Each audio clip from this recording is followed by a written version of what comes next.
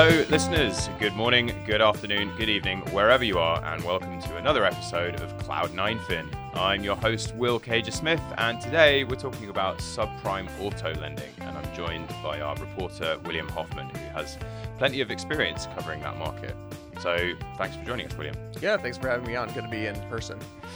Yeah, so correct me if I'm wrong, but some time ago you actually used to write for a publication that focused pretty much exclusively on auto finance, right?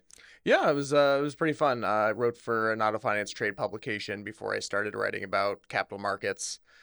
Even moderated a few sort of industry panels at conferences in my day. Nice. So do you have like a favorite auto finance issuer? You know, I think it was an interesting space. I think one of my favorites was Consumer Portfolio Services. It's a small sort of public auto finance credit that's been around for a long time. The CEO, Charles Bradley, was always kind of a character, really good, like direct, poignant answers for journalists and even on like earnings calls. All right, nice.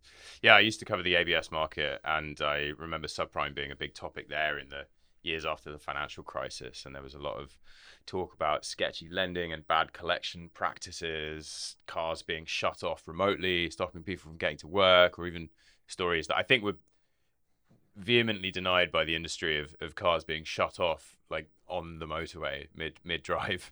But yeah, no shortage of horror stories in that space.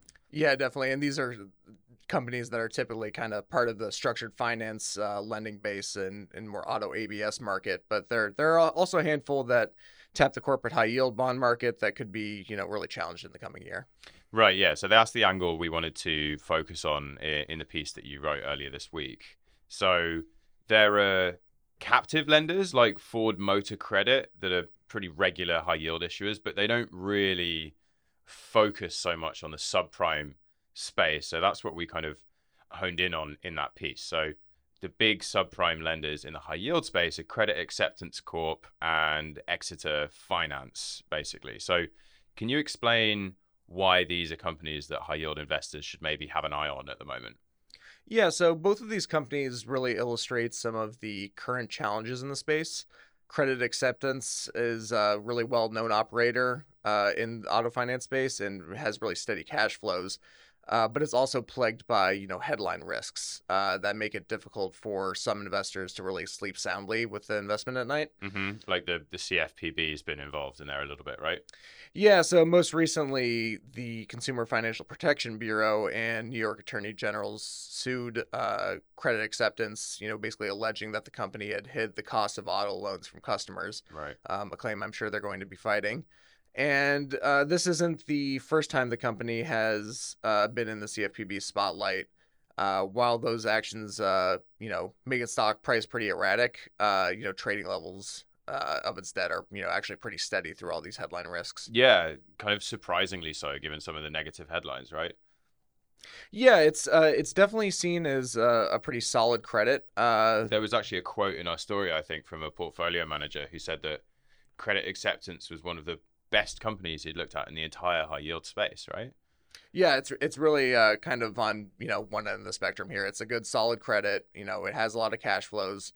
On the other hand, is sort of Exeter Finance, which has these same headline risks, but also seems to take them more on the chin than Credit Acceptance does. Recently the notes have been trading down into the 60s. Right. Yeah, that's pretty nasty. And this is a privately held company, correct? Yeah, the $400 million 2029s are kind of what I'm talking about here. They were issued in 2021 to fund Exeter's buyout by Warburg Pincus, and they've barely traded above par since that buyout. Yeah, I was looking at the price chart earlier. So these are unsecured bonds, and I think they traded above par for maybe a few days after the issue, but since then it's been a sort of impressively straight line that goes down and to the right. Yeah, exactly. I mean, there's potential trouble here. Last month, S&P downgraded its corporate family rating to B minus from B, dropped the rating on the notes 2 notches to mid triple C. The rating agency said Exeter's loss allowance is lower and that leverage is on the rise as delinquencies and charge-offs start to increase. Right. So these are two companies in the space with maybe slightly differing outlooks, but they're both subject to similar pressures in the industry. And in a nutshell, that's basically the economic backdrop and the potential for losses to increase. So can you unpack that a little bit? Yeah, I don't know if you've been to a dealership lately, but to buy a car is pretty prohibitively expensive I these live in days. New York, so Yeah, this is my Midwest expertise coming out here. right. Not only have car prices really like soared, during the pandemic here, supply chain issues, and all that nonsense, but also interest rates on these loans are substantially higher. hmm At the same time, consumers have largely blown through the pandemic savings they had built up during, this during the pandemic, and the economic indicators kind of suggest that consumers are pulling back on spending, which means probably fewer loans going forward. Right. Although there's been a bit of data recently to show that people are sort of unpulling back on spending. Right. There's been a little bit of movement on retail sales and that kind of thing. So it's not going in a straight line, but completely take the point that these concerns about a recession and people kind of pulling back potentially, that all spells some trouble for lenders that originate loans in terms of credit quality. So yeah, how does that read through to the way that people choose auto loans and the way that those companies underwrite them? Yeah, it's kind of a tricky environment depending on where you are in the auto finance space. So if you're lending to someone who, has a slightly older vehicle and it's, maybe they're just looking for an upgrade. Maybe they in this economic environment they just push that off longer hmm until things become more affordable again. Um, that means lower loan volumes for some of these lenders Right. if you're lending to that kind of consumer. On the other hand, if your vehicle is on its last legs and you need something to get to work, that consumer really has no other choice. They need some sort of financing, hmm and that consumer is going to be stretched into a more expensive vehicle, at a higher rate, at a longer term, and all that's really a recipe for higher losses for those auto lenders. Right. Right. But then at the same time, used car prices are kind of coming off their peak, and if you're thinking about the collateral for these loans, that means that the recovery that you get if the borrower defaults is potentially lower. So there's a lot going on here, a lot of kind of cross currents, but essentially these concerns are already having an impact, right, in terms of charge-offs and delinquency rates for some of these lenders. Yeah, you do see it sort of take a while for these numbers to start to show up on the books, and I think we'll see that in the coming months. But already we can see that lenders are starting to see higher delinquencies, higher charge-offs, and I think that's going to continue here. Okay, so borrowing costs are expensive, and that's leading to more losses. Also, cars are historically very expensive, although used car prices have come down a little bit. I suppose in this kind of environment, the safe bet would be to pull back a bit and only lend to higher quality borrowers to avoid those losses. And there are some examples of that, right? Like non-specialist lenders pulling back from auto lending. Yeah, so like some of the maybe some of the banks are like higher quality lenders that are really targeting that prime consumer, like Citizens Financial. They are kind of winding down their auto lending operations. There's some metrics that show that other lenders that are in that space are really pulling back. But that's not true for everyone, right? Like some of these specialized subprime lenders might see this economic environment slightly differently. Yeah, you can kind of see this as an opportunity, as other lenders are pulling back. hmm Some of the specialty independent lenders can step in to that void and kind of capture more market share. In fact, Credit Acceptance is one of these that kind of sees that opportunity. Their chief treasury officer, Doug Busk, seemed really excited about the growth of the business when we talked to him, and he thinks that more subprime consumers could turn to Credit Acceptance in sort of the months ahead. Because they might get left behind by the other lenders pulling back, right? Yeah.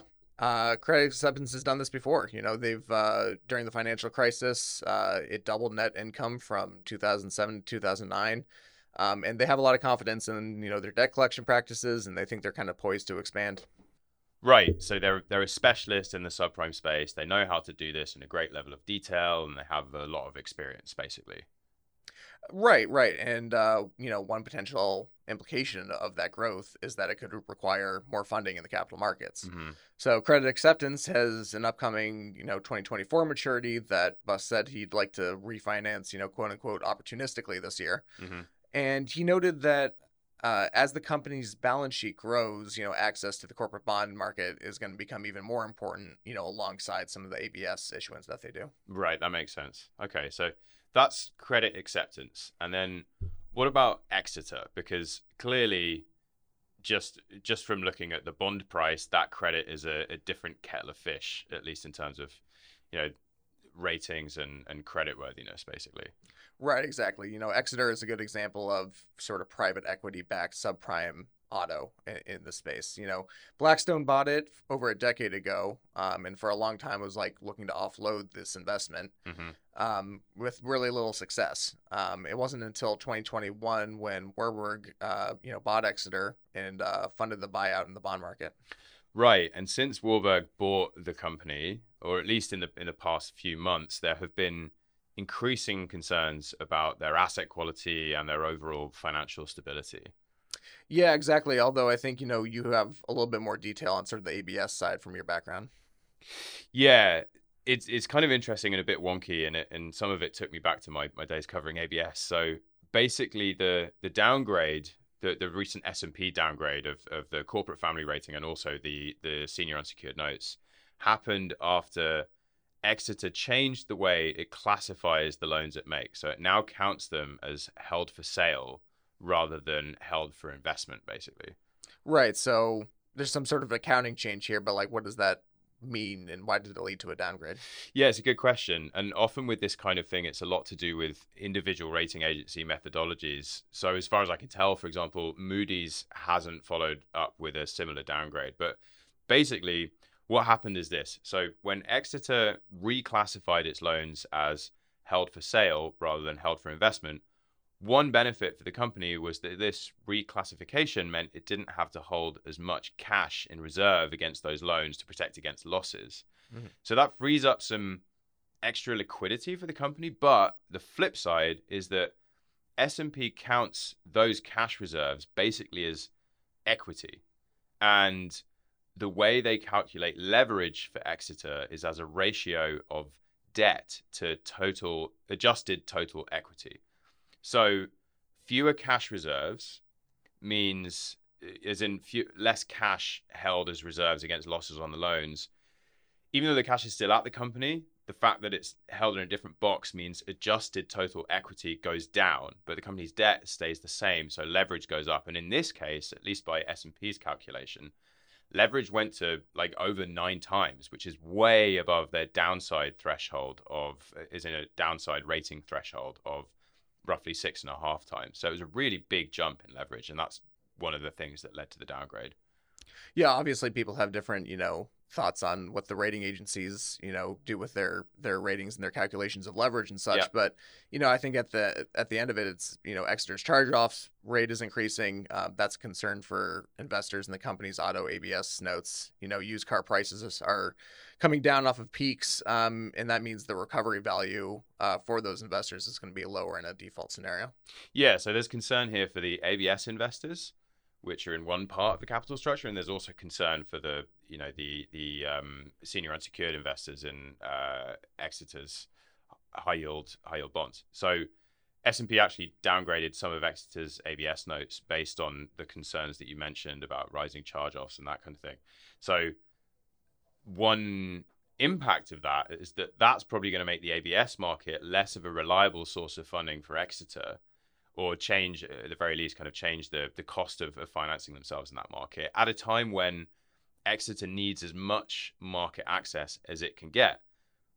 And the unsecured market is also probably not an option for Exeter right now because its existing senior unsecured notes are trading at a 14.5% yield to worst. So S&P reckons that the company is going to have to rely on secured financing markets going forward. And that means the outlook for unsecured investors could be pretty grim, basically. Yeah, I mean, so kind of a tough situation for Warburg here, especially as S&P expects, unencumbered assets to be materially less than the value of those unsecured notes. Right, exactly. Which explains why the notes are trading in the 60s. But I want to flip it back to you here because there are some other PE-backed auto lenders out there, and it seems like there are maybe some opportunities for those lenders to either sell to strategic acquirers or maybe look for kind of other sale opportunities, other exit strategies. Yeah, in the article we highlighted several situations like that. One of the largest is Flagship Credit Acceptance, Hmm. which is owned by Perella Weinberg and Innovatus Capital Partners. Hmm. That company had hoped to IPO sort of prior to the pandemic and is now kind of repositioning as what we'd call like a direct lender. Yeah, so what does a direct lender mean in the auto finance space? Yeah, it's like kind of an old school, like update of an old school system, right? Like for years, you'd go to the dealership and you'd be like presented with various options for loans based on whatever lending partners that dealership happened to work with. But now with, access to the internet, you can go find a loan online. Hmm. People, basically shop directly for that auto financing before they even step inside the dealership, get approved for that loan. And Flagship is, one of those players out there that does that. Right. So you get approved for a loan online and then you go and buy a car, Mhm. which is different from captive auto lending. But on that note, there are also some PE-backed auto lenders that have been bought by dealerships and OEMs to become captive lenders, right? Yeah, exactly. So CGI Financial is one that was bought by the dealership chain AutoNation. Hmm. There's also First Investors. They were acquired by the OEM Stellantis, which is probably better known from Fiat Chrysler Automobiles and Right. combined with the French auto giant PSA. So Hmm. sort of a new player in the space looking to add a lending component. And then there's what's the other one? Vroom. Yeah, Vroom is sort of online dealership. They bought United Auto Credit Corp from Pinebrook Partners to become its captive financing arm. Vroom, of course, is kind of a competitor to Carvana, but I don't think Carvana will be making any acquisitions in this space anytime soon. Well, never say never, but yeah, that's probably a safe bet. But Carvana is a whole other can of beans, so let's not get into that right now. Let's wrap it up here for today. But William, thanks so much for your help on this one. Yeah, thanks for having me on. All right, well, that's all we've got time for this week. Thanks for tuning in, and please get in touch on team@9fin.com if you have any feedback on this episode. And don't forget to check in next week with my London colleagues. I'll be back the week after that. So until then, as always, take care.